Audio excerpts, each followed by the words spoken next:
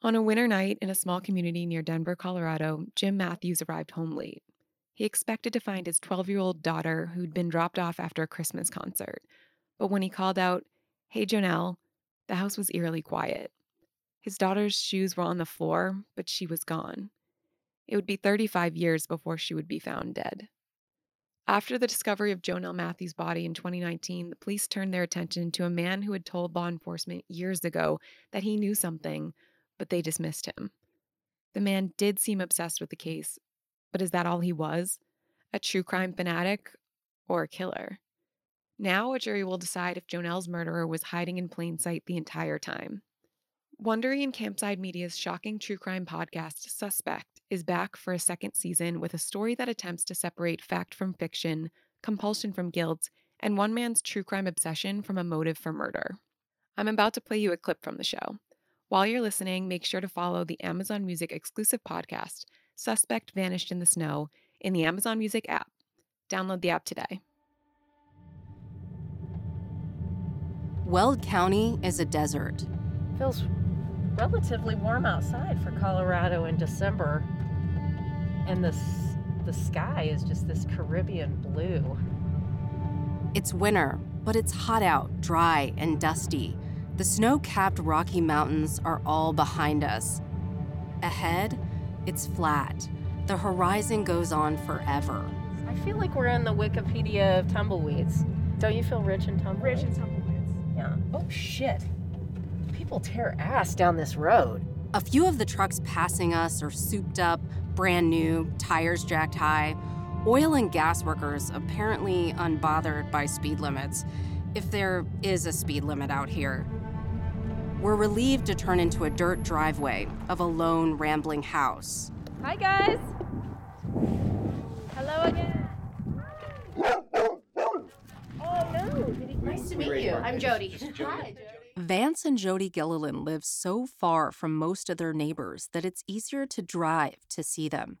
Across from their house is a field that stretches about 1,000 acres. It's full of brush and weeds. The kind of place where people often, abandon things. Old mattresses, washers and dryers, even boats. It's like, wow, almost tempted to hook that up and take it home and see what I can do. But no, I mean, people still do dump things out here, but it's usually quick and run. I mean, what they can shove off the back of a truck in 2 seconds. In the summer of 2019, Vance and Jody were in their kitchen when they saw blue and red lights flashing across the perimeter of their property. All of a sudden, there was cop cars going by, and I was like, uh-oh.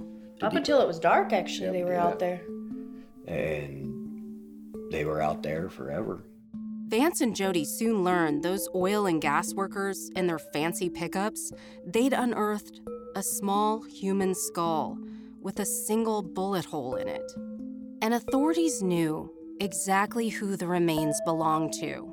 It is a cold case that has baffled the Greeley community for nearly 35 years. But tonight, police may be closer to figuring out what happened to Jonelle Matthews. The 12-year-old disappeared from her home in late 1984. Her remains were discovered this week by a construction crew in rural Weld County. Gone for 35 years, today human remains found at an oil and gas site in Greeley give investigators new leads on a decades-old cold case.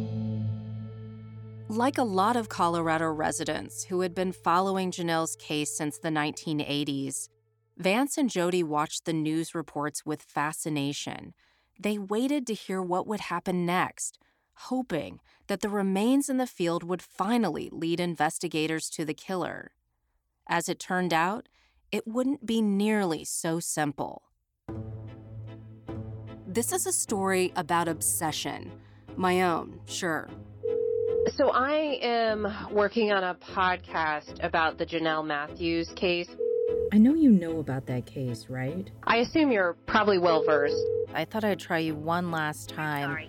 But also the obsession of a community that kept pushing to find Jonelle, to get her name into the national spotlight, and all the way to the White House. For example, I learned about Jonelle Matthews of Greeley, Colorado, who would have celebrated a happy 13th birthday with her family just last month. And it's about the obsessions of a self-described true crime junkie, a man who had started talking about the Janelle Matthews case just a few days after police responded to a distress call from her home.